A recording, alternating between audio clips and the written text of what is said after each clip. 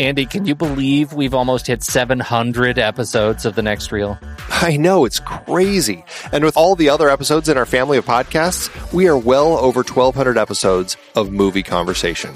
It's really pretty amazing that we've gotten to have these in-depth movie chats every week for over a decade now. And we couldn't have done it without our loyal community of film fans. Their support over the years has meant so much. For sure. That reminds me, we should give the merch store a shout out. Buying shirts from thenextreel.com/merch is a great way listeners can continue to support the show. Plus, they get to sport our great designs. Absolutely. I think sometimes folks forget we have a variety of shirts, mugs, phone cases, and more available. In fact, a great place to start is with a shirt sporting the Next Reel's logo. We also have that classic Fast Times Spicoli Surf School tee, or the weirdly popular Rusty's European Tour shirt. The one from National Lampoon's European Vacation. Why is that so popular? Search me, but we have sold a ridiculous number of those. I guess there are a lot of Rustys taking trips to Europe? We're always adding new designs based on movies we've covered, like our brand new design for a streetcar named Desire, featuring a streetcar named Desire. So if you want to rep your love of TNR and films, head to thenextreel.com/merch. Every purchase helps us continue to have these weekly in-depth conversations. So visit thenextreel.com/merch today. And as always, thanks for listening and being a part of the Next Reel community. We've got lots more great movie chats coming your way. It is hard to believe we have been having in-depth conversations about movies since 2011. You are telling me. Producing this show week after week requires a ton of work behind the scenes. If you'd like to help support our efforts, one easy way is by using our originals page when shopping for books and movies that we've covered. Just visit thenextreel.com/originals. Your purchases made through our links give us a small commission at no extra cost to you and allow us to keep having these great discussions. Season 5 had some great adaptations, like our Meryl Streep Oscar-nominated performances series. We covered adaptations like Kramer vs. Kramer, Sophie's Choice, and The French Lieutenant's Woman. It's a real Sophie's Choice between those books. You see what I did there? Yeah. And I don't think it's quite at the level of a real Sophie's Choice. We also did Snowpiercer for our Bong Joon-ho series, adapted from the French graphic novel Le Transpersonnage. Man, I love that movie. We had our two-part 1939 series that included adaptations like Gone with the Wind, Ninotchka, The Women, and The Hound of the Baskervilles. A number of those 1939 movies, like Goodbye, Mr. Chips, also tied into our recent 1940 Academy Award Best Picture nominee series. Our naughty children horror series had creepy adaptations like The Bad Seed, Village of the Damned, The Innocents, and Children of the Corn. For our Hayao Miyazaki series, we talked about his take on Lupin III with The Castle of Cagliostro, plus his own The Wind Rises. Some great listener choice picks too, Viridiana and The Great Escape. And for our David Mamet Wright series, The Verdict, The Untouchables, and Glengarry Glen Ross.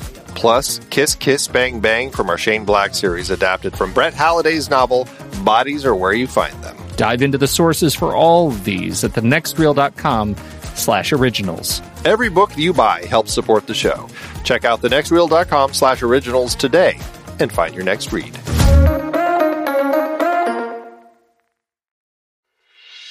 I'm Pete Wright. And I'm Andy Nelson. Welcome to The Next Reel. When the movie ends, our conversation begins. In just a matter of seconds, you're going to hear a classic episode of this show from back in the day when we called ourselves Movies We Like. It took us a while to settle into the show's format, so you'll notice some differences as you listen to these episodes. For instance, it takes us a bit of time to actually get into the conversation about the movie. Things like that. But we're still proud of the conversations about the movies themselves, and we think they're worth keeping in the library. So enjoy these episodes from our back catalog. And you can become part of our Discord community, learn more about the show, and find out how you can become a supporting member at thenextreel.com.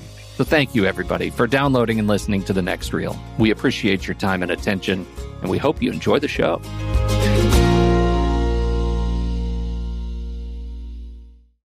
It was an absolutely, I mean, I know we're going to be talking about trailers, but it was a bananas week for trailers. Yeah, good week. Was it crazy? I mean, this over the last week, the big trailers, we've had Jane Got a Gun last week, looks great. Legends of Tarzan. I know you've been waiting for Teenage Mutant Ninja Turtles Out of the Shadows. That's all I dream about. I know that is true. The BFG?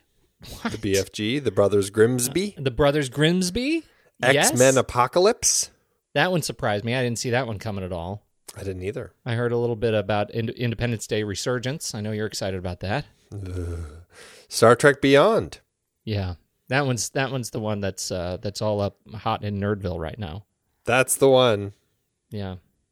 Fast I'm and the excited about Furious in space. I'm excited about it. I'm on the record. I think, and I posted this on Twitter, I think all y'all are getting all up in yourselves, and you shouldn't. It could actually be fun.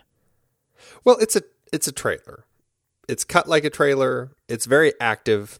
You know, I mean, it does have the Justin Lin Fast and the Furious look to it, but I don't know.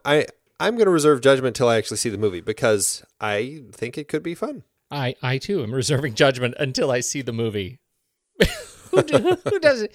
Yes. Plenty of people. Plenty of people, you're right. And I realized as I was saying that, I probably do too, to some extent. But I'm, again, trying not to be overzealous in my thinking about this. And you know what? We actually got some follow-up. Can I do some pre-credits follow-up? Do it. Nick Langdon made me the happiest guy in the world.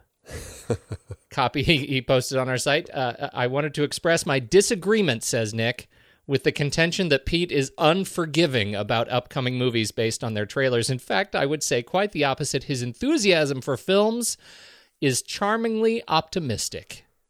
What do you think about that? I think that's cute. Right?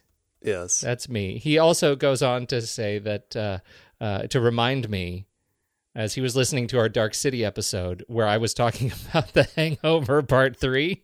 Right. Yeah. He calls the third one almost laugh-free, fails to realize characters like Alan and Chow only ever work in very small doses and cannot carry a film. Even John Goodman was wasted. Yes, I mostly agree. I got some chuckles out of Hangover 3. But I will leave it at this. It wasn't the best of the series. So politically correct of you. He does also, just before we leave that, he wrote quite a hefty post, and he writes about John Landis's overlooked 1985 classic, Spies Like Us. Love it. Huge fan of Spies Like Us. We need to find a way to build that into a series. Yes, we do. And he does ask the question of our series right now, Harold Ramis series, and we stop at Ghostbusters. I mean, we don't do Ghostbusters. Yeah, we stop just before Ghostbusters. Yeah. And I don't remember why we decided that. I feel like there was a reason that we had, like, maybe down the road we would do a Ghostbusters series. So we were preparing. I feel like that's what happened. All right. Good. Well, I was wondering that justified. too. I feel good. Yes. We planned that. Totally planned that. What else? Do we have any other follow-up? I don't think so. Let's tell the people where we're from. Where are we from?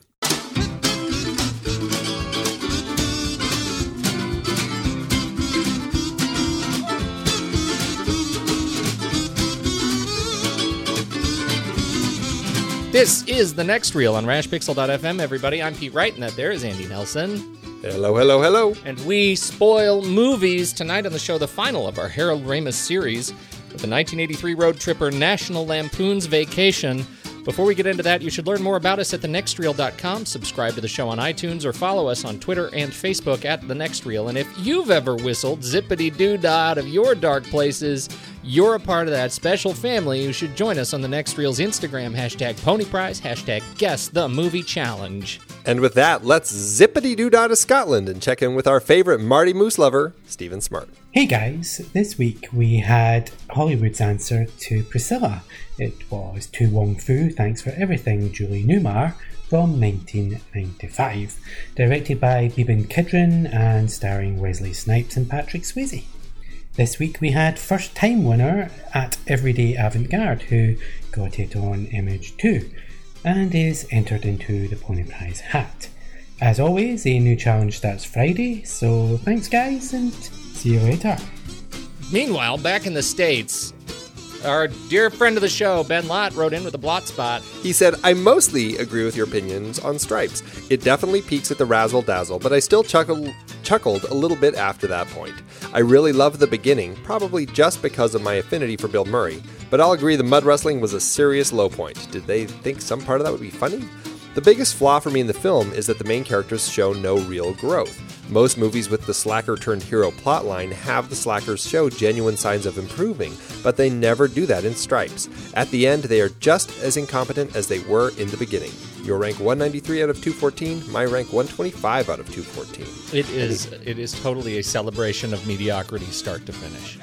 It really is, and that's, we didn't bring that up much in the episode, but it was something that I definitely noticed because Bill Murray is looking for a change in his life and joins the army, and then that's, That's it. That's the change, and that's maybe why the movie is so good just in the first half, because that's the change.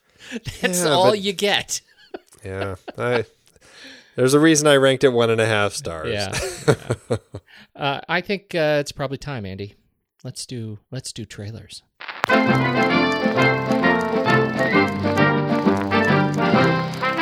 I'm going to do my trailer because it is absolutely not a trailer that we just talked about. It's not. I don't want people to miss this trailer or this movie because it is beautiful. I'm talking about Kubo and the Two Strings. This is from director Travis Knight, writers Mark Hames and Chris Butler. It is a really beautiful original animation this Travis Knight has been part of Coraline and Paranorman and Box Trolls, and Kubo it really is just sort of a continuation in that thread of stunningly beautiful non-Disney Pixar animation, and I'm just really touched by it. The trailer itself showcases the Kubo and this normal life in a shoreside village. Down by the shoreside, until a spirit from the past turns his life upside down by reigniting an age-old vendetta. Stars Rooney Mara, Charlize Theron, Matthew McConaughey. All right. Ralph. Ray Fiennes, he likes me to call him Ralph. He does like that. Don't forget George Takei. And others. It is a fantastic voice cast, a beautiful animation, a just lovely work of art trailer, and I'm really excited to see this one. Yeah, I am too. I had somebody had mentioned it to me, and that Rooney Mara was in it. I was like, oh, that sounds kind of like an interesting thing. And then I hadn't heard anything else about it for a while until you sent me this trailer, and I was like, oh, that's that movie, and it really just is stunning to look at. I love that style of stop motion animation, and those films that he's been involved with, I really do enjoy quite a bit. And this one looks to be just another one in that group. I really can't wait to see this one. It just looks beautiful, and looks like it'll be a really interesting story. It does. It took me a long time to see Box Trolls. It came out, and I for some reason missed it, and I never got the kids to it. We watched it on family movie night here at the house not too long ago, and all of us, just around the TV said, I just can't wait to see more of that. Yeah. And this really seems like it capitalizes on that for me. It looks like it's going to hit August 19th, 2016 in the U.S., so be on the lookout. That's a ways away. I know. That's disappointing. It's like late summer, yeah. Yeah, and it won't hit our friends in the UK until September. Norway, Sweden, October 7th. Australia and New Zealand, so sorry you won't be seeing this until November 24th, 2016. That's kind of heartbreaking. I guess it makes sense considering it's pretty short, so I guess we would call this a teaser. We'll call it a teaser. We'll give it a teaser label. Right. There you go. What's yours? Mine is just a really stunning trailer for a film coming out called High Rise, which is directed by Ben Wheatley, who has directed some, looks to be, I'm not familiar with him, but it looks to have directed some horror films and that sort of ilk, and kind of psychological sorts of things. This one, what I love so much about this trailer, trailers can so often give too much away, and it can be very frustrating because there's a balance between marketing and getting people excited, paired with doing a really creative job, an artful job of telling just enough of the story to get people to give people that glimmer that will draw them in. And you've got that marketing machine trying to cram all of the good stuff down people's throats to get them in, paired with the people trying to pare that down and do something a little more creative with it. What I love about this trailer is it doesn't give you a lot about what the story really is, but it still gives you enough to make you really excited. At least it did that for me. This is a film with Tom Hiddleston as, it looks like he's a doctor, and he lives in this high-rise tower where basically it has a full society spectrum in it, where the people at the top of this tower are the 1%, and you kind of go down, you've got the middle class in the middle, and down at the bottom you've got the lower class. It's Snowpiercer, but a building. Right, it's Snowpiercer in a building, exactly. And but basically everybody in this tower all of a sudden starts going out of control, or at least what it sounds like is the people in the 1%, or at least the upper echelons of this building, kind of go a little power crazy, and they start basically kind of taking people out in the building. It sounds really interesting, but you don't get much of that in the trailer, which is great. You just get hints of things, and it's very exciting. Tom Hiddleston, I already mentioned, Jeremy Irons, Sienna Miller, Luke Evans, Elizabeth Moss, just all great people, and the list goes on. So this looks like a really interesting film, and I really can't wait to see it. It doesn't open, I think it opens March in the UK, and then it's going to be a little later for the US. I believe it's going to be, I don't know if it's been announced yet, but it'll be sometime probably later next year. Well, I agree with you. Absolutely haunting sort of tableau in this trailer. And I'm right with you. It is, it was called, some have called it the perfect trailer. And I think in that regard, it really is. I mean, it gives you exactly what you want. Visuals from the film with really very, very little narrative. And I did what it needed to do for me. I'm really fascinated by it. Of course, we have a long list of these sort of early promotional videos, films that have tried these sorts of tactics and end up being, less than stellar. I'm thinking of Prometheus right now. Like we had some really cool early kind of promotional videos from that film that ended up really ultimately being disappointing. So I hope this isn't one of those. Because I agree. I like seeing him take some risks. As do I. Andy? Yes. Somebody better explain, or there'll be a lot of explaining to do. This summer, when you think vacation, think National Lampoon's Vacation. See the real America. Hey, underpants. Hey, yellow. It's friendly. I'm okay. Don't you want to look at the Grand Canyon? It's educational. Great. And most of all, it's fun. The dog went on the picnic basket. Let Chevy Chase, Beverly D'Angelo, Imogene Coca, Randy Quaid, John Candy, and Christy Brinkley. Well, are you gonna go for it? This is crazy. This is crazy. This is crazy. Take you for a ride. This summer, when you think vacation, think National Lampoon's Vacation. Better check under the hood. We're heading on the road with the Griswold family, Andy, in 1983's National Lampoon's Vacation. This is obviously directed by Harold Ramis. Caps our brief Harold Ramis non-Ghostbusters series.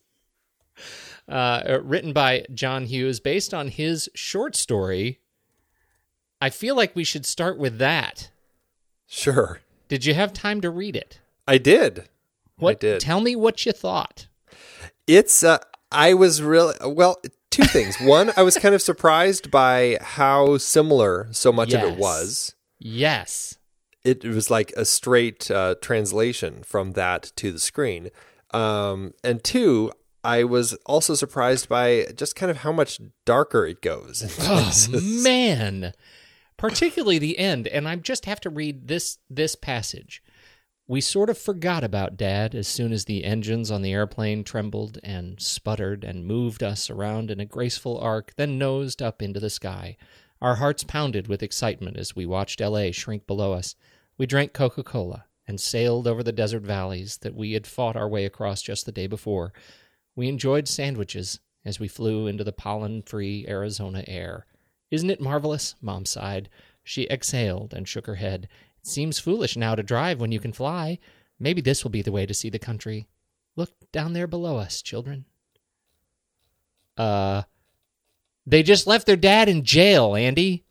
Yeah, you didn't say that that was because it takes place instead of Wally World, they go to Disneyland, and Disneyland is closed, and then they go track down Walt Disney, and he ends up shooting Walt Disney in the leg. Shoots Walt Disney, and that's why he's going to jail.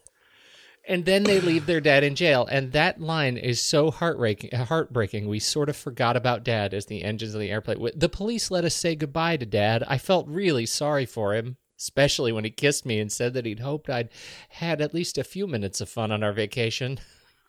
It is much darker.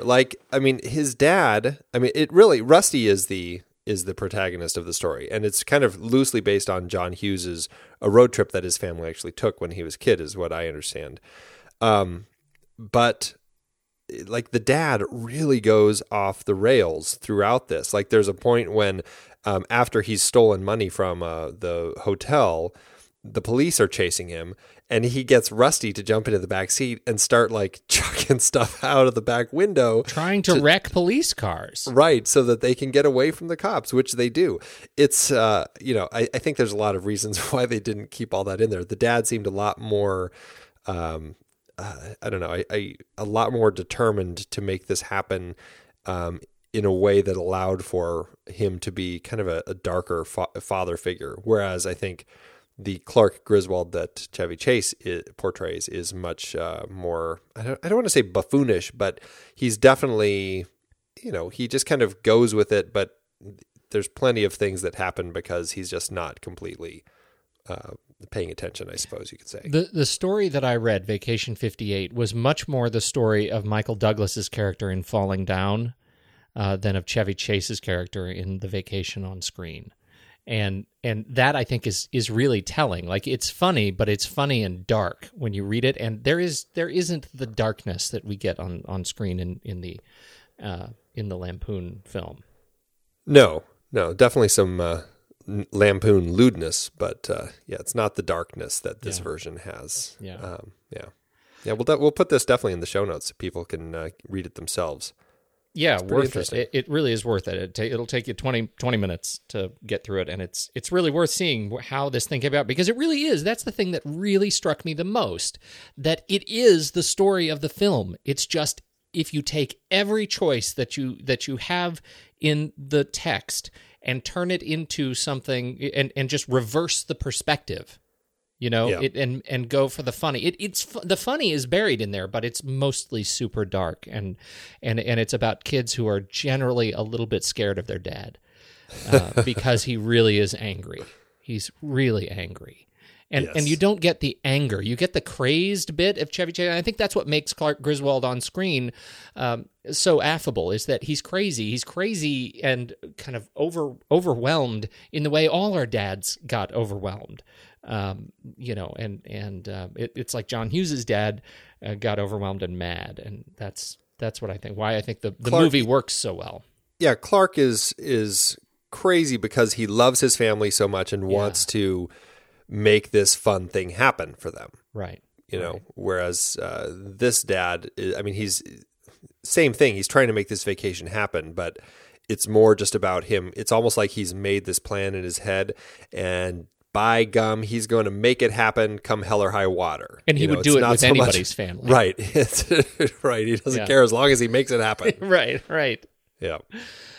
So the family, played by Chevy Chase, Beverly D'Angelo as Ellen Griswold, Dana Barron as Audrey Griswold in her first of two portrayals of the character, and Anthony Michael Hall as in his only portrayal of Rusty.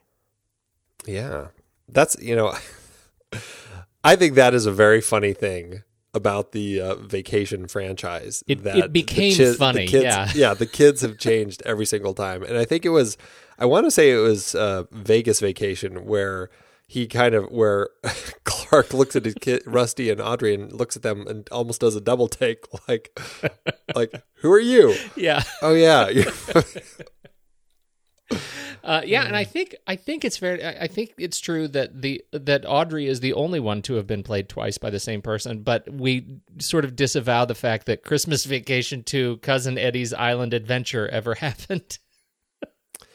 I tried to find it. I tried so hard to find an easy way to view it, and it's.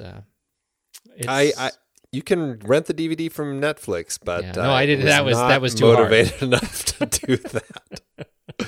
Not quite gonna happen. Yeah. So last week, I've sort of been leading up to my opinion of the film. I watched it recently. I watched it again today. And my opinion still generally holds that it's paced much more slowly than I remember. The greatest of the funny bits are few and far between. It is eminently quotable, but pretty slowly paced. It's just not as frenetically funny as my memory would have me have it. And that was disappointing. I recognize that's mostly me. I did enjoy watching it again today, and what I like so much about it, and I think comparing it to even the other vacation movies, and obviously I'm not a big fan of European Vacation or Vegas Vacation.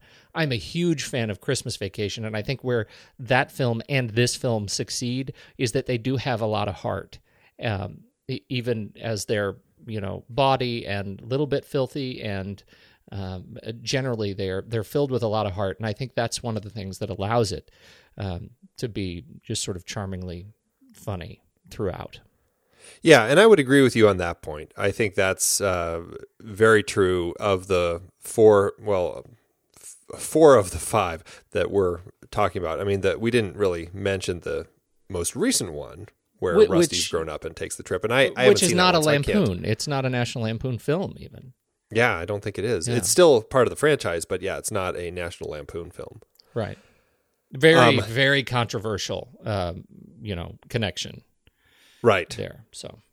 Yeah, and I want to see that one. I'll have to rent that one and check it out. I was hoping I could get it done before we got to this, but I didn't. But that being said, I agree with you. I have so much more fun watching this film and Christmas Vacation than I do watching European or Vegas Vacation. These two are the ones that really stand out to me. And for me, I kind of am a little more a fan of this film than you are. This is the one that to me really is the one to watch. And I don't know. I don't find it slow paced at all. Like, everything about this film I feel is just so perfect. This for me is just one of my favorite comedies. I can just watch this and laugh from beginning to end. I don't know if it's because I took very similar road trips to this as a kid with my parents. I don't know if it's because I have taken trips like this with my wife and my kids. It's probably the same reason I don't like it. I took too many trips like this. And just everything. I mean, my wife and I were watching this, and moments that reflect our own road trips. She would look at me, and I was just like, "Oh my God, I can't believe that just that's totally exactly what we just did in our last trip." It's very funny, and so I love it. Everything about it, I think, is just spot on perfect. I don't find any of the pacing slow. I think everything is just rock solid and comedy gold all the way through. All right. I wouldn't call it comedy gold, but I did chuckle.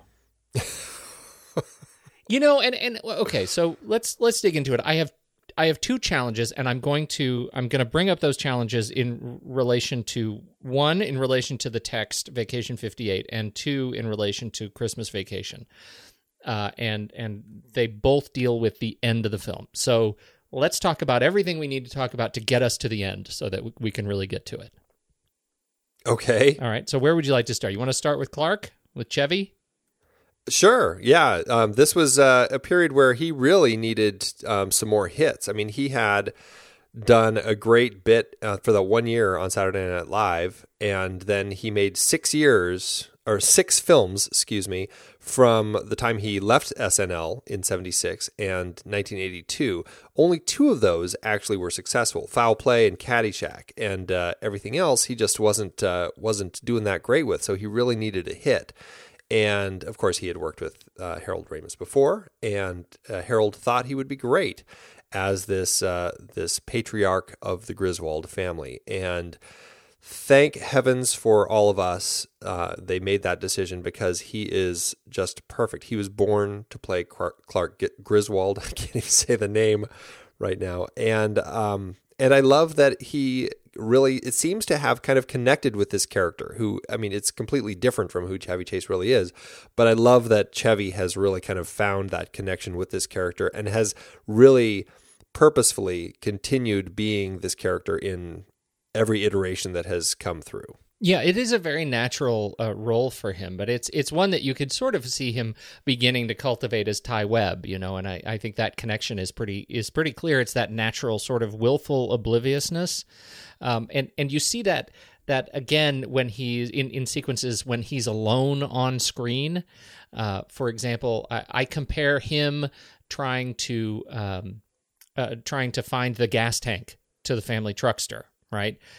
Where he like looks at the side of the car and just starts stabbing it with the nozzle of the gas tank. Like that's willfully obtuse. Like there's nothing to see there. And it reminds me of these sequences in Caddyshack, when he's trying to deal with the lotion, and that love scene. It's just that sort of crazed obliviousness that I think he does so well, and I think he just masters in Clark Griswold. And boy, did this ever launch him into, taking that character to these great new places. I mean, everything he does after that really is a variation on a theme, right? From, and except for Fletch, but still kind of Fletch. Right. Still, yeah. That would be more the more sophisticated of the characters, but they're all these sort of comic buffoons. European Vacation, Spies Like Us, Three Amigos. I mean, they're all that guy, and I think it's just a great scene. It's tough to watch people talk about Chevy Chase and to watch Chevy Chase talk about himself in this film, even because, man, he's just really full of himself. Yeah, yes and no. I also think that he's just a guy who has a hard time taking things seriously. And like when he's being asked questions in interviews, like he just has a hard time giving straight answers because I'm not sure if it's just him just being either disinterested in it or he just doesn't really, click with that sort of stuff. I don't know. And I probably shouldn't say it that way because I don't know. He comes off as full of himself, but he also comes off as somebody who has a really difficult time being vulnerable. He's the way he talks about where comedy comes from in this movie and some of the interviews that I was watching. There was an interview with the like Vanity Fair kind of, the cast reunites after so many years and hearing him talk about where the comedy comes from, it is you only get a few answers out of him before he literally falls out of the chair. Well, and I think that does make sense. I mean, I think a lot of people, especially funny people, seem to have a hard time kind of focusing in on those sorts of things. And they're good at being funny and they can handle that. But when it comes time to being serious and actually talking about it and kind of analyzing it, it's a struggle. Yeah. So I can see that. Yeah. Well, it's a funny thing about him too, because he still, I still love the character that this version of Clark Griswold that he brought to Community. And it was a contentious extension of his career on that show. And it was still super funny. And yet he and Dan Harmon had similar sorts of issues together and it didn't take. So anyway, Chevy Chase. Yes, he's great. I really love him. And Beverly D'Angelo, I've got to say, they are so good as just like a married couple on screen. Like, and they've done it enough times. I mean, I don't know how many times they've done it now in all the different iterations of Vacation, including that little short film, Hotel Hell Vacation, which I haven't seen, but I found on YouTube and I'm hoping to watch as soon as we're done here. A little short that's featuring them trying to go visit Russ in wherever he is living. And I think that's just great that they have kind of found this chemistry and continue working together as this married couple. I think that she is so perfect to play off of him. She is a fascinating person. I don't feel like I've seen much of anything else that I ever noticed her in. And yet now, looking at her talking about this film, she's got 110 credits. 110 credits. She was in Annie Hall. I didn't know she was in Annie Hall. She was in Every Which Way But Loose. Who knew she was in Every Which Way But Loose? Crazy. Yeah, I think Hair is one of the big things that she was in back then. Coal Miner's Daughter. Mm-hmm. The House Bunny. I had no memory of any of these things. None. Just crazy. And it is, that's what you get for somebody who it has become sort of that iconic comic mom. She is the ultimate straight man to Chevy Chase's wackadoo. And then there's American History X. Yeah, okay, there was that. The anti-vacation. Yeah, that's the other one. Yes. No, I think that she's wonderful in it, and Yeah. I have a great time watching them on screen. And I just love that it's like an actual married couple that has like a sex life. I think that's great about this couple is that they feel like a married couple that still really loves each other. Yes. And are interested in each other. Yes, absolutely. And they make it the butt of such awkward humor in the film that it makes it feel weirdly at home. Yeah. Yes. It's all the more real. Oh, yes. Yeah, that the vibrating bed scene is one of some legend. I found it amusing that the vibrating bed scene didn't really vibrate, that it was actually just some crew under the bed while they were shaking the bed, and that actually cracked me up quite a bit because it really looks very compellingly like a machine. They did a great job. Yes, they do. Well, it's like those doors in Star Trek, same thing. That's right. Oh, so the funny. kids, Anthony Michael Hall and Dana Barron. Anthony Michael Hall, this gave him really everything. This really did. This was the film that pretty much set him loose. And gosh, I really I don't know. There's something about him in this film that I think I really connected to as a kid.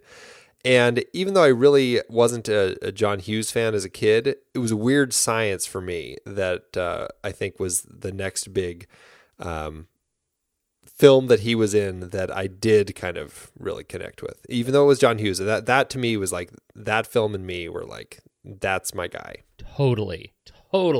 And I don't know though. I mean, between Anthony Michael Hall and what's his name, who was Wyatt?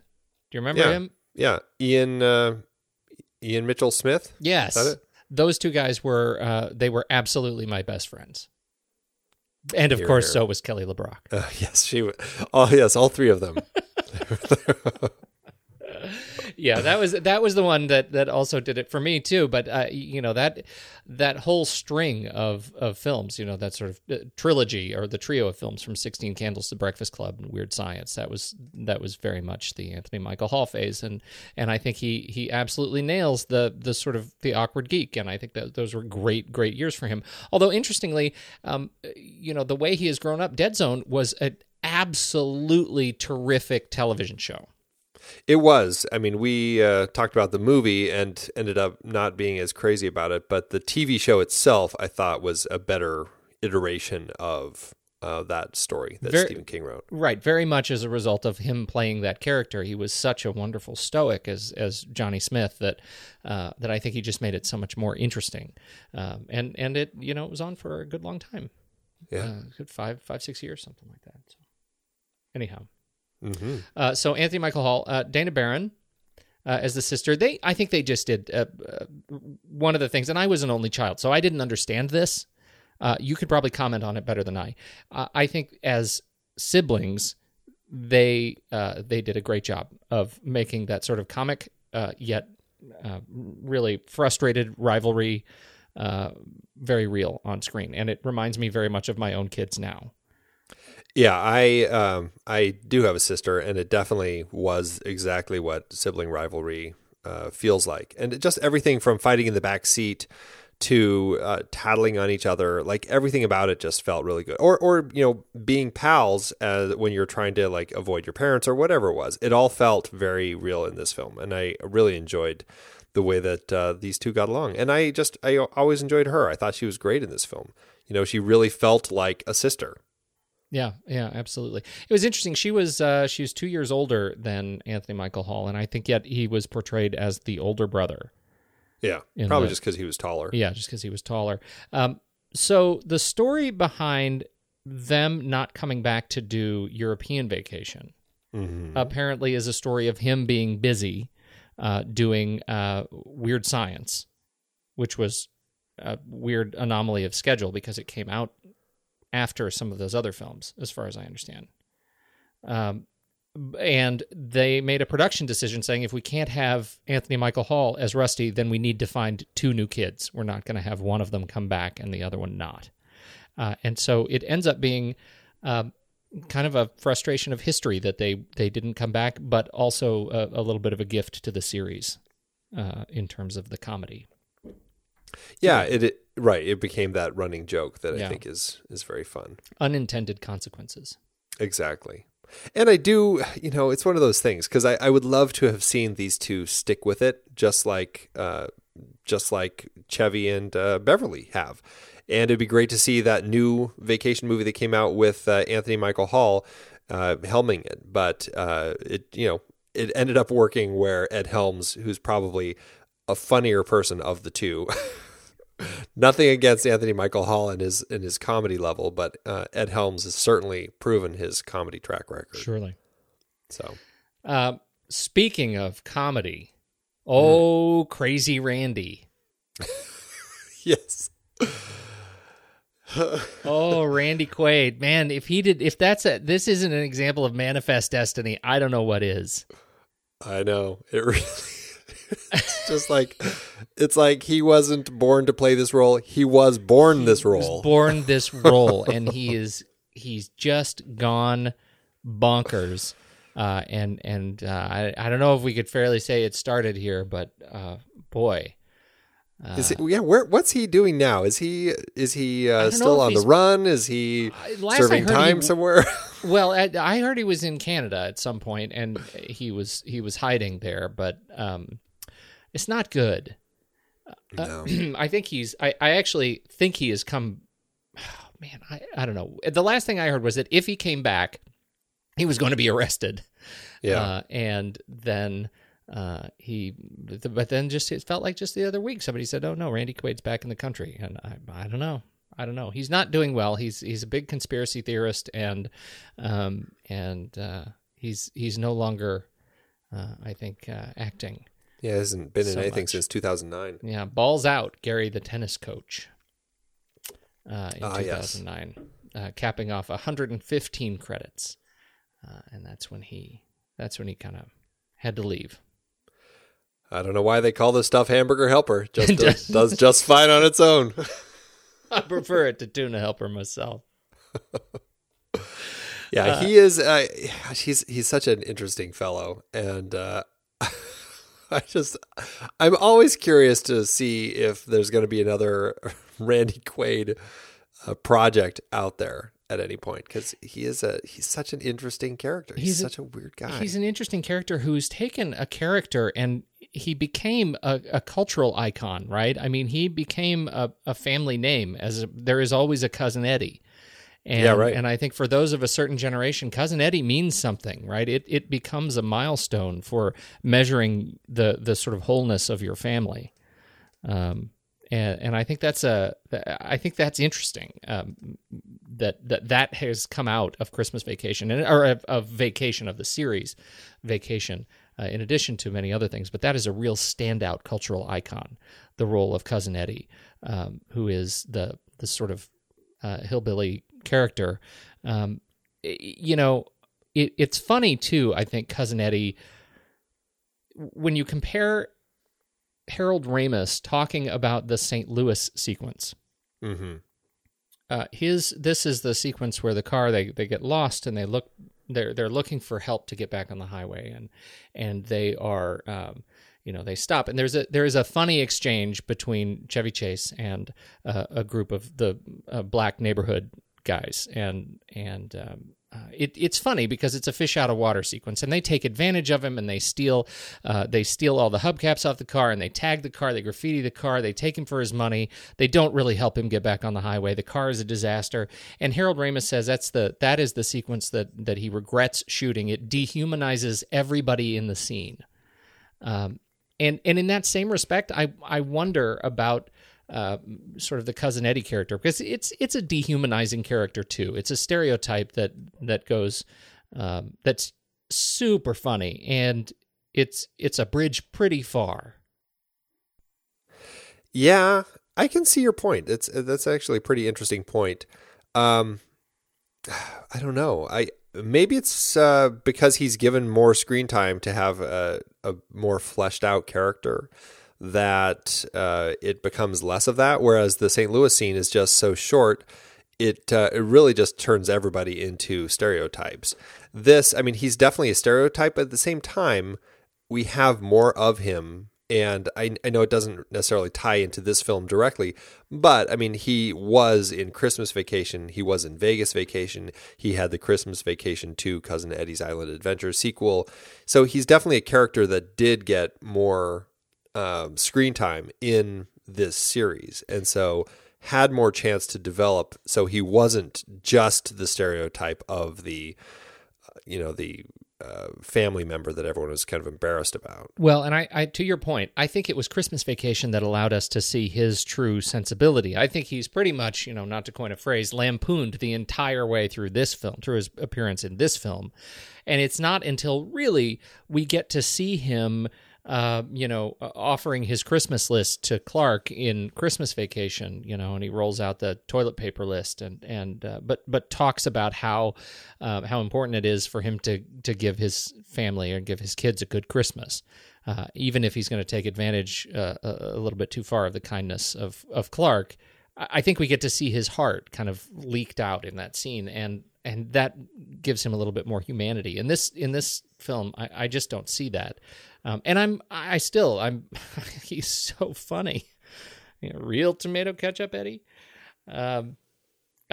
Everything he says is a line worth quoting. Nothing but the best, Clark. She was born without a tongue, Clark, but don't worry about her. She whistles like a bird and eats like a horse. Yes, that too. Oh my! Now I can see your point. I think it's actually pretty interesting, but I don't know. I'm at odds, I guess, because in a film where so many scenes end up doing the exact same thing with other people, car salesmen, for example. Eugene Levy. Yeah, it's. That's, I think, the nature of some of this nature, the type of comedy that's going on here, especially when it's a road trip and it's all such, here's a scene here, and then we go down the road and have a scene here, and then we go down the road and have a scene here. Even Christy Brinkley is essentially the same, cardboard stereotype that we expect of a model. Okay, but Christy Brinkley, I have a hard time going along with a comparison to Christy Brinkley to the down and out hillbilly stereotype who is just dead broke and potentially abusive to the family, and you know what I mean? Like she's driving a Ferrari, and so she's stereotypically attractive. Okay. Well, that's all I'm saying, is that they're stereotyping characters for ease in a comedy. But for ease in a comedy, absolutely true. But I think, the better comparison would even be Bill Murray in Caddyshack, right? If that isn't a stereotype of mental illness, of potential mental illness, I don't know what else really is. And we're sort of lampooning this. We're lampooning this character for his deficiencies. Yes. Right. That's what we're doing. And nobody is lampooning Christy Brinkley because she's hot. No, I suppose not. So that's all I'm saying. And I think that's what makes Randy Quaid's character in this an icon. And it makes him that icon, that comic icon that's, worth laughing about, just like we did with Bill Murray. I just, and really, honestly, I don't want to, we've already said too much on this. We seriously have. But I just raised the point because Harold Ramis made the point about dehumanizing everybody in the scene for lampooning what is otherwise a deficiency of poverty, right? Poverty and crime in St. Louis. And that was made a punchline in this film. Well, and yeah. That's the kind of film it is, and that's okay.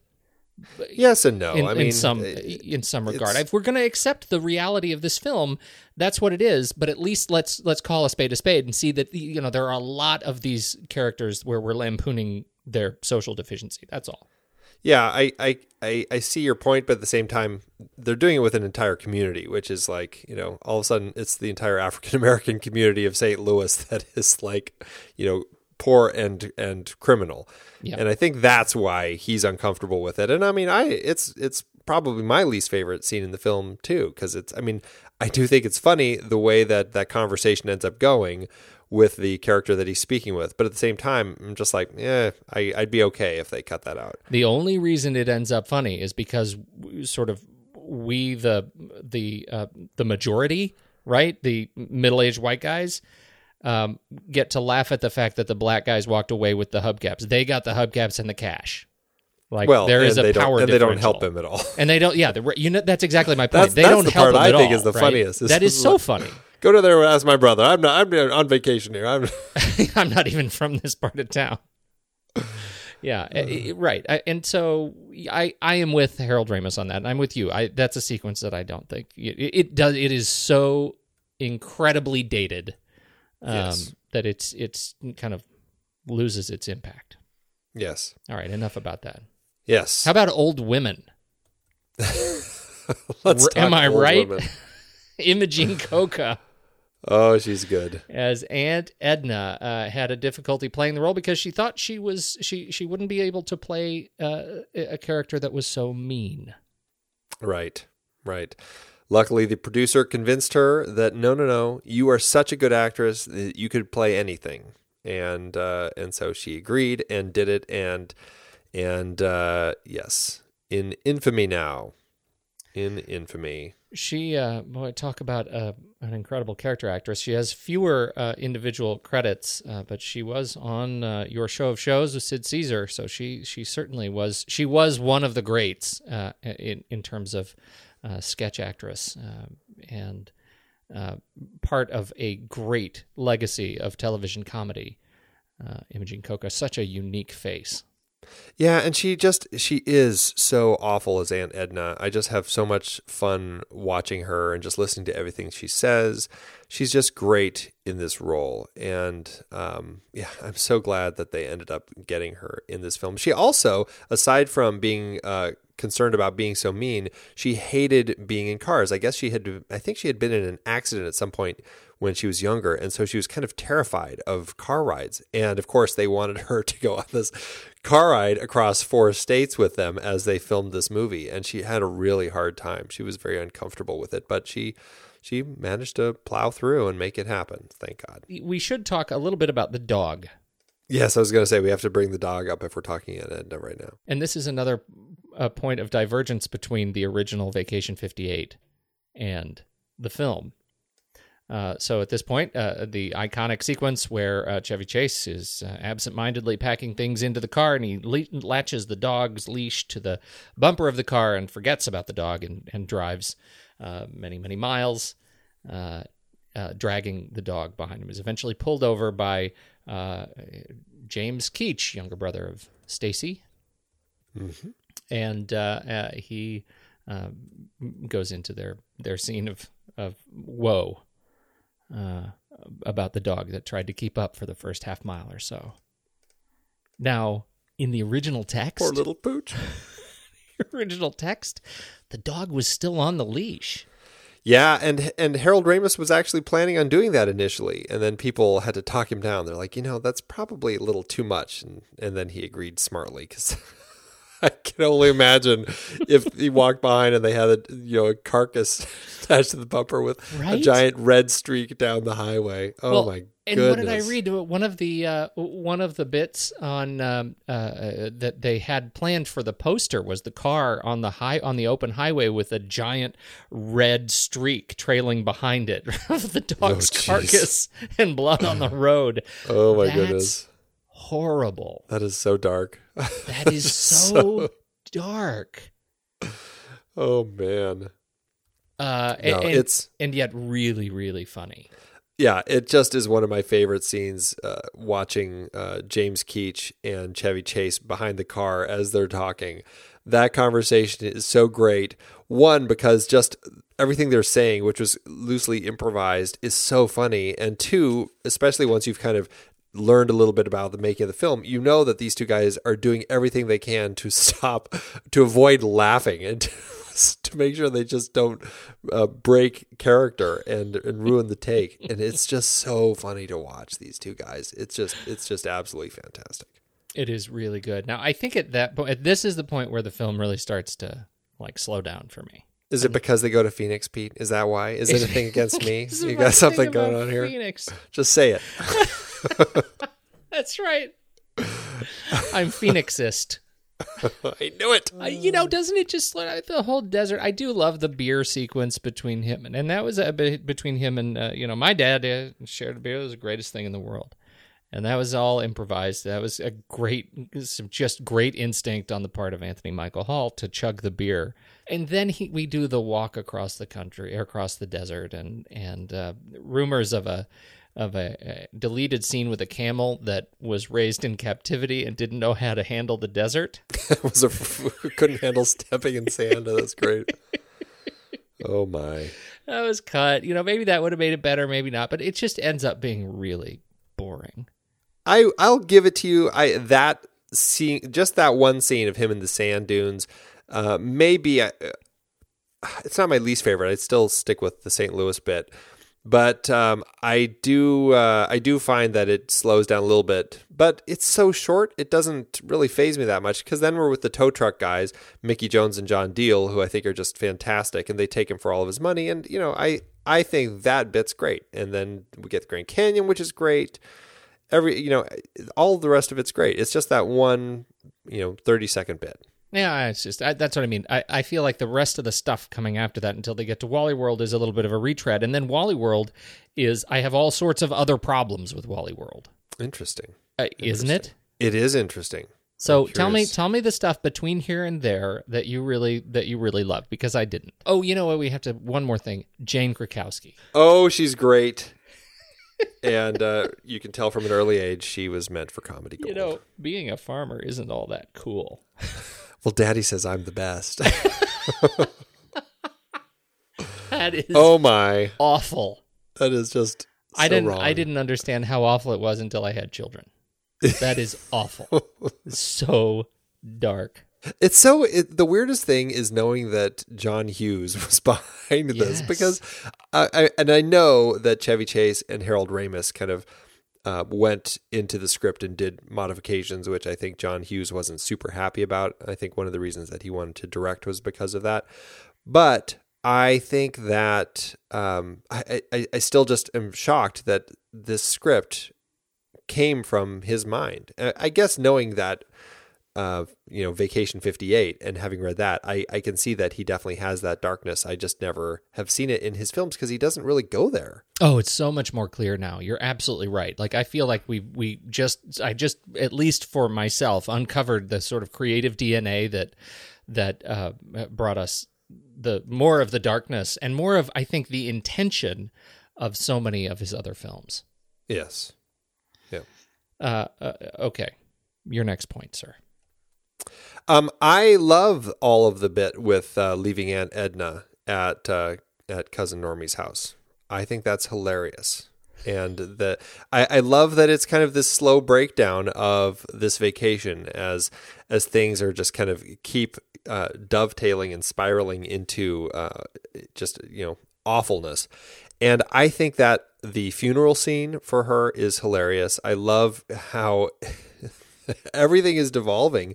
And even the bit with Christy Brinkley, I think, is great. I mean, that's just a classic bit, as he's, foolishly at this point where he's basically ready to just bail on his family and is going to jump into the pool and screw around with this hot model. And luckily the cold water saves him from his foolish decision. But I mean, that bit is so good. And I don't know, it's just a key part of this film. And I can't imagine it not being here. Well, it is. It's the part that brings us back into the gravity of his sort of familial situation. It takes a break from the comedy a little bit, because when he is discovered, when everybody comes out on their balcony and he has to explain sheepishly to his son what was going on, and the pool waitress, the pool waitress swimming with girls' dad, and so I, in that respect, I that's where you start to see some of that, a little bit of that. A little bit of that heart again, where you get to find him trying to make good with his wife, and it's brief, and her response is terrific, if not a little bit, saccharine, to then, say, come on and go out to the pool. Well, yeah, saccharine or maybe a little too forgiving. Yeah, too fast. I think that might be my biggest issue with it. But that being said, going back to the fact that I love this relationship between these two characters, and the fact that she is willing to just try to do something to kind of keep that spark going in their relationship. I think that's fun. The thing, though, to that point, you're right. I mean, I say saccharine, and what I mean is what you said, is that it's too fast. And I think the reason I have a problem with it is because I think so much of the comedy is rooted in reality, and I know that I would never have been forgiven that quickly in that kind of a scenario. Oh, sure. And I know that there could have been a lot more comedy out of more contention in the relationship, right? More of that conflict. And because that's the only part where we have any sort of conflict of him, kind of that is obviously sort of man against family, right? Where he's sort of turning his back on his family, and that conflict I think is really interesting. Most of it is just sort of him against the world, and everybody else is just trying to kind of sate him. But it's that human tragedy of him forgetting who he is with his own family that is the most interesting, and it's the shortest part of the film. Yeah, but it's the dark end of the second act, right? And I think it works well in that context where we see him making some decisions that kind of lead him down that darker path away from his family. And, it is the love of his family that really does kind of bring him back to it. So, I mean, it is short, but I do think in context of the film that we're watching, I do think that it still works nicely. Back to Christy Brinkley real quick. I just want to say, aside from the fact that from this movie on, I've just been in love with her, but I love that she actually came back for Vegas Vacation. Even though it was like my least favorite of the series, I love that she still came back to be in one of the movies. I think that's great. And isn't it weird that she's like, you see her on infomercials now, and she really hasn't changed a bit. She hasn't. She's just great. It's inhuman. No, it is. It is. She's just, gosh, she's gorgeous. And man, I feel bad. She's just so unlucky in love. But Billy Joel, man. Am I right? Lush.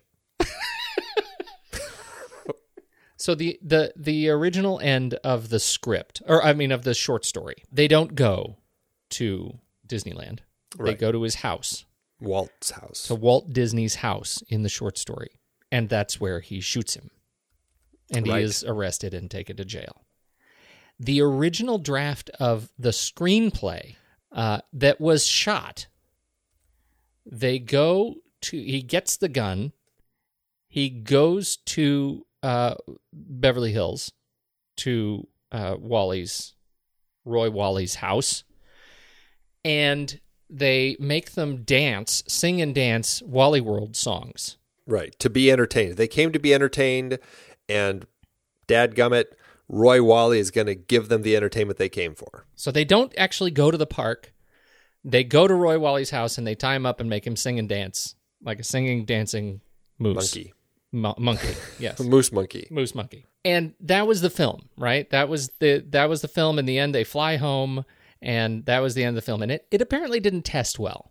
it definitely carried through the darkness of the intended story, but it didn't test well. And so they came back 4 months later and shot the park stuff, right? Introduced John Candy, and now we have this whole new thing. 4 months later, after Anthony Michael Hall's gone through puberty, grown 4 inches, and as Dana Barron says, everybody lost their tans because they, of course, it's 4 months after their big road trip, and they'd finished, and so they just looked different. But to me, that is a pivot in the film that is palpable, right? I didn't know any of that stuff until today.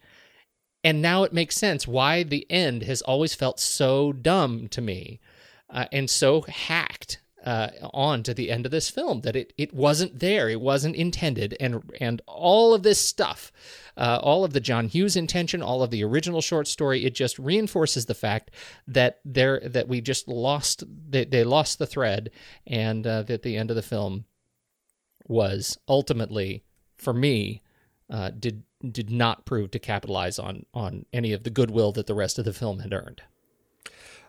Wow. I disagree. If they had kept that original ending in, I would have hated the film. It's such a dark place that it goes to, and I would have not have been happy with it. It's so dark in the short, it doesn't. I mean, in the short story that he wrote, that it just doesn't do it for me. And I love the way that they actually go to Wally World, and they find this way to force themselves into the park and enjoy all of the rides come hell or high water. And I just love that. I think it's so fun, and I've always loved just how that ended up playing out. John Candy and Frank McRae as the two guards, and I mean, John Candy is just so good as he has to go on all these rides with these guys. It works so well for me, and these guys are just I don't know, I guess it just still fits well in my mind with what Clark's intentions are in trying to get to Wally World and take the family to Wally World, and the fact that he buys this gun and this BB gun and gets these guys to let him in and go on all these rides. I think it's just so fun. And I don't know, I guess I'm a little shocked to hear you say that. Well, and this is, so I'll say that with a bit of a caveat. I don't know what the right ending is, but I do agree with you that had they shot the short story, that would have been a disaster, right? Because the tone of the film by now is very, very different than the rest of the tone of the short story. That's not the right ending. What I'm saying is the way, I can feel, my sense memory of this film, I can feel the mechanics break down and them having to reshoot the ending. It feels tacked on to me, and that's the part that I have a problem with. It is just sort of a mechanically different portion of the film. It's like a different film, and I have a problem with that. So I don't know what the actual right ending is that would satisfy me. But I agree with you. It's definitely not what was originally shot. It's definitely not the short story.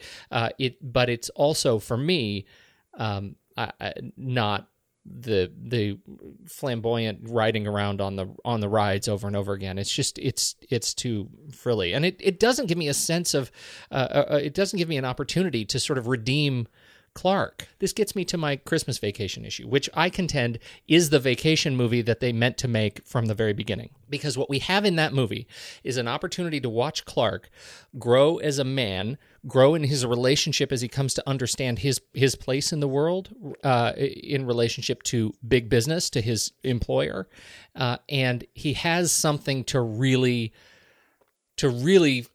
substantively stress about, right? I mean, I really understand his feeling to be dealing with the weight of the holiday and the weight of financial pressures and the weight of being a father and a role model and a storyteller and all of these things, and they come to fruition in his speech at the end of the film to his boss in a way that allows us to see him get his comeuppance and grow a little bit as a role model for his family. And the story of Vacation, and they do that in the context of this ridiculous comedy, and that's a great thing, right? We can do that. We can learn from ridiculous comedies. It's okay. And this film, it's a ridiculous comedy, and we don't get that sense of redemption in his place as a father. What he did was he got them to California, and that wasn't enough for me. End of story, period. I mean, I can see your point. I still don't, I don't know, maybe it's just me and my love for this film. I just find that it doesn't matter that much. He does have the little speech with Roy Wally, and I think that works nicely. It's not, you're right, it's not the same sort of speech that he gives in Christmas Vacation. But that being said, I don't know. I guess I find this film ends up still being more satisfying because of the all of the development of the family over the course of the film. I end up getting drawn to this film more still, and I don't feel the ending feels tacked on. It feels a part of the whole, and it works well for me. And I think that I do still find that the conversation he does have with Eddie Bracken, with Roy Wally at the end, does give him some redemption, and I do end up liking that. Even though you're right, it's just basically him giving this speech to avoid having to go have charges pressed against him for having broken into the park and gone on the rides. And in contrast, in Christmas Vacation, it's him changing the world a little bit. Right? Yeah, right. I mean, there's actual change and growth in Christmas Vacation, whereas you don't get that here. Yeah. But I don't know. I guess I guess I've never seen that this is a film where they've been working to do that. And I feel the goal here was just to get to Wally World and go. And I can see why you're saying that, and it makes perfect sense to me. That being said, I'm still going to pick this one over that one. And I'm going to still pick this ending over that one. Mister, if I had a rubber hose right now, I would beat you. Okay. You have a list of random things. I have some random things. Go with your random things. Eddie Bracken. Awesome. He is the perfect person to have cast to play a Walt Disney surrogate, Roy Wally. He is so good. Kind of unreal. Yeah, it's frightening how perfect he is to play that character. I mean, and he has been around since like the 30s and 40s. I mean, he's just been around forever. And just one of those faces that you see when you kind of go through the history of film and you look at the movies that were popular back then. Hail the Conquering Hero, The Miracle of Morgan's Creek. Those were a couple films that he did with old Preston Sturges. And man, seeing him pop up in this film, I mean, he's just great. So absolutely love Eddie Bracken. Absolutely. Dick Zeicher, stuntman, did that fantastic... the family truckster lead. The giant jump, which nobody thought it would go as far as it did, and he won quite a number of bets for that. He's just one of those stunt coordinators who has been around. I mean, he's been doing stunts since the 60s and coordinating stunts, I think since the early 80s. And this was certainly toward the beginning for him. But man, I mean, just looking at his credits, I mean, he's just been doing so much stuff. And I mean, I think he was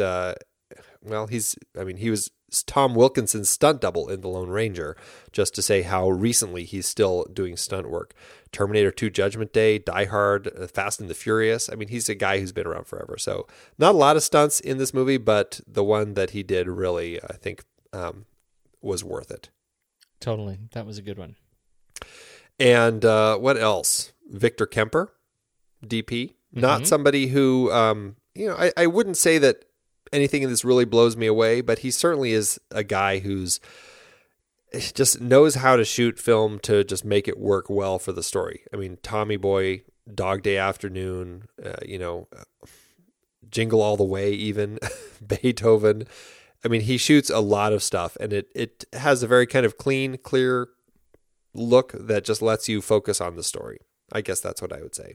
Transparent. The last thing that I want to say, I don't know if I want to say it's one of my all-time favorite movie posters, but the Boris Vallejo poster for National Lampoon's Vacation has just been one of those iconic posters that has always stuck in my head. The image of Clark Griswold, the buffed out Chevy Chase with his legs spread, holding the tennis racket triumphantly, with Beverly D'Angelo clutching one leg and Christy Brinkley clutching the other leg, and the dog and the snake, and just everything about that poster is just so iconic. And it's just a perfect kind of almost a spoof on the fantasy work that Boris Vallejo would do, like Conan and stuff like that. And I just love that he ended up doing the poster for this movie and European Vacation too. But he said that it actually the Vacation painting has possibly been the sample painting that has brought me the most commissions of any other work that I have done. The opening stills in the opening credits, they're by a photographer, and I love photographers. John Margolese, who is he's a roadside photographer, and when I took my road trip, remember when I turned 40? Yeah. This was the guy that was in my head as I was driving those portions of Route 66, trying to find those old storefronts. Luckily, not literally. That I did not literally have him in my head? Yes. I guess you're right. That is a lucky thing. He has done some really fantastic work. I mean, the iconic pictures of the big dinosaur and the iconic pictures of the big ball of twine. I mean, he has shot all of the greatest roadside attractions that you can possibly imagine. And so that was his work. And many of those pieces weren't actually postcards. They were actually just recreated as postcards for the opening credits. But if you want to see his work, look up John Margolese. He's great. And let's see, the family trucksters. There were 5 of them. There is a Griswold family that has rebuilt one from scratch, and they drove it across country from Chicago to L.A. to commemorate one of the big recent birthdays. They went to do it to ride that roller coaster at Six Flags before it closed. Right. And that was on that was a big deal, and that still exists. You can go see that. So that was a thing that I put on my list of things that I might want to do. I think I actually want to go get a picture of myself with the family truckster. Oh, that'd be great. Right? How'd it do? It did well for itself. This was it obviously spurred a whole franchise here. This it cost $15 million to make, $1983, which is about $35 million today. It ended up making domestically about just over $61 million, which is about $144 million. So yeah, it ended up making a nice profit. Which ended up being about adjusted profit per finished minute of about just over $1 million. So yeah, definitely did well for itself. Although it actually did not do as well as Stripes in our adjusted profit per finished minute breakdown. All right, let's rank it. Let's do it. Head over to flickchart.com/thenextreel, sign up for an account over there, and then you should start ranking movies, and you can start with our golden ticket list. You can actually go to our website and click on the Flickchart button, and that'll take you to the golden ticket list. Start there, rank your movies, see how closely we line up. Let's do it. National Lampoon's Vacation or The Bad Seed. Vacation. Okay. Yeah. This is going to be one of those, isn't it? No, it's really not. I was saying that just to get you going. Oh, you. We'll see. Vacation or Eternal Sunshine of the Spotless Mind. Okay. Vacation. Really? Yes. No, I'm legitimately surprised. It's Vacation. I don't know. It's one of the best comedies. I mean, this to me is like that 5-star comedy like you were talking about with Caddyshack. Wow.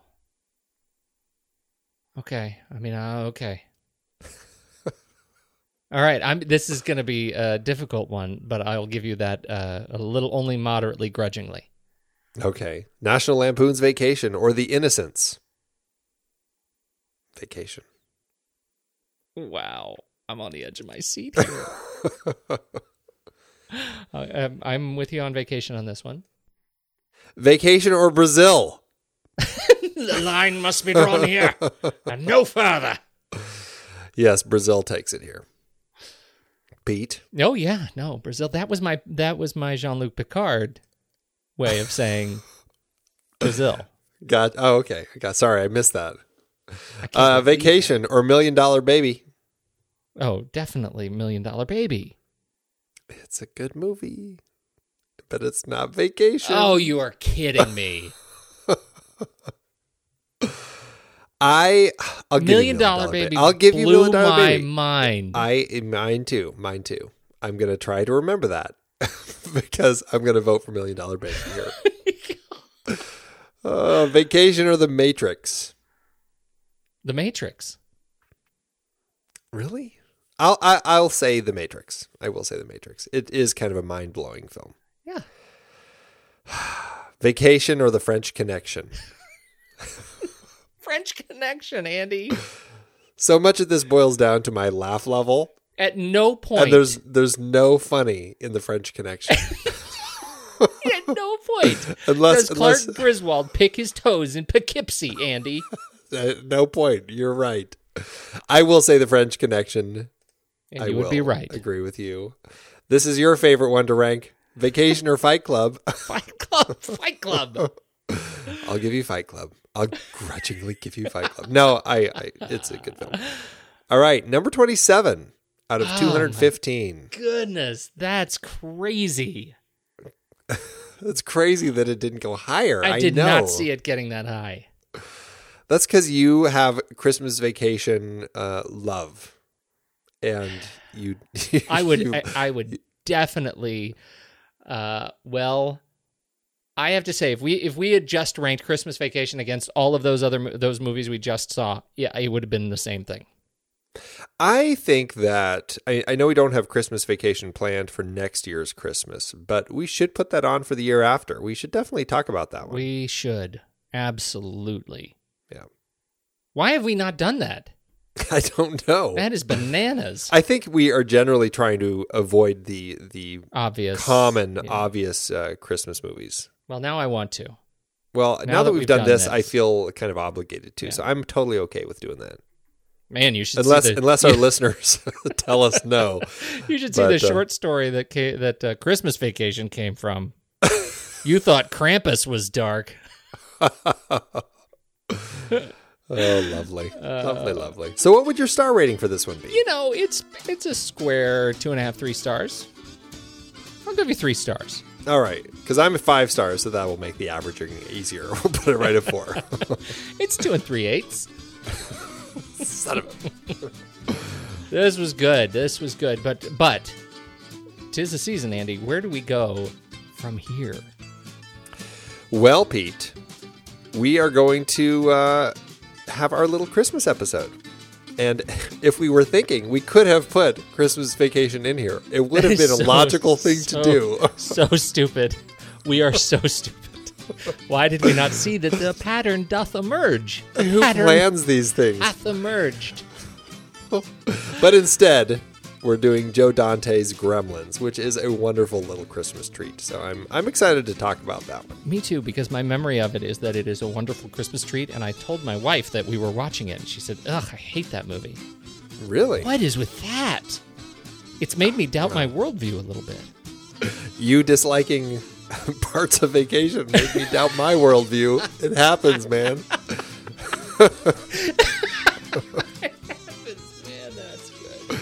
We should say, by way of warning, perhaps, that before we get to Gremlins, just this weekend, we are going to be with probably most of you listening to this, and we are going to be seeing Star Wars The Force Awakens, and we'll be doing a film board episode. The film board gathers on Saturday night this weekend, and I'll get that up as soon as we can if you are at all interested in what we think of that. I'm charmingly optimistic. Yes, you are. Yes, you are. I'm gonna go to bed. Well, you're tired. You get weird when you get tired, Pete.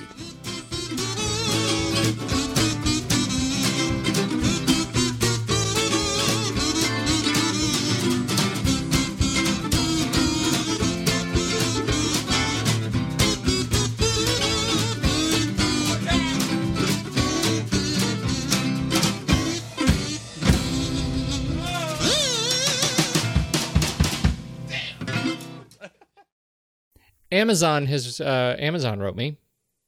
Did they? They did. They. I don't know. Isn't it? Or in the UK, aren't you supposed to say they? Yes. I don't know. Only I know in the it's UK, whatever though. it is. It's opposite what we do here. Right. Very, very different. Anyway, Amazon hath written me with this review from Pierre de Vincentis, which is a very recent review, April 9th, 2015. His review is, I have a very good adult sense of humor. That is the title. I'm too old for this movie, 73. However, I have a very good adult sense of humor. This isn't even up to Hangover-type puerile humor. Very few laughable moments.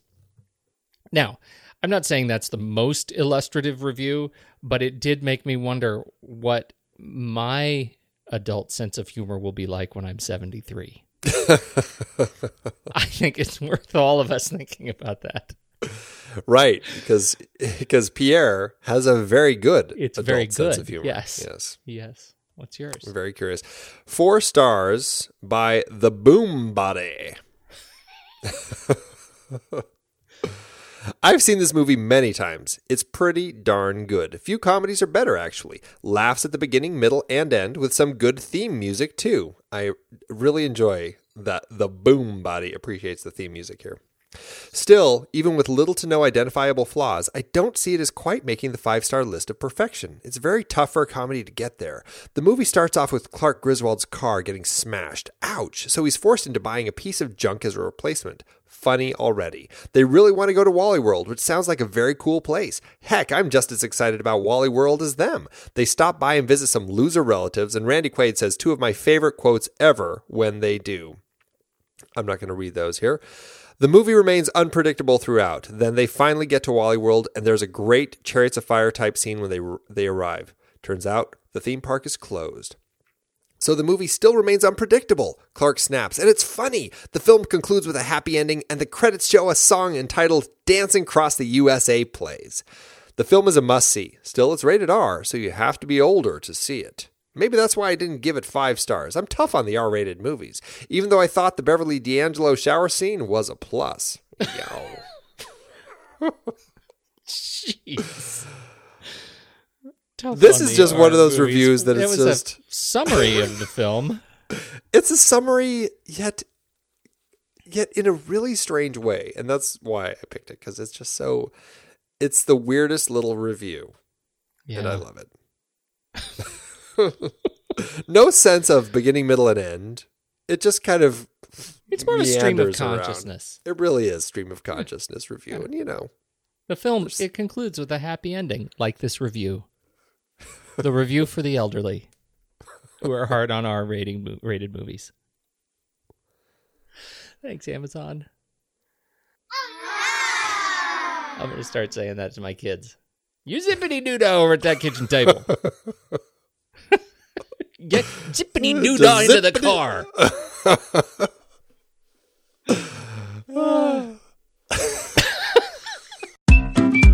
I've been podcasting since 2006. In that time, I've tried countless hosting platforms. But in August 2022, we switched to Transistor to power all of our shows here at True Story FM.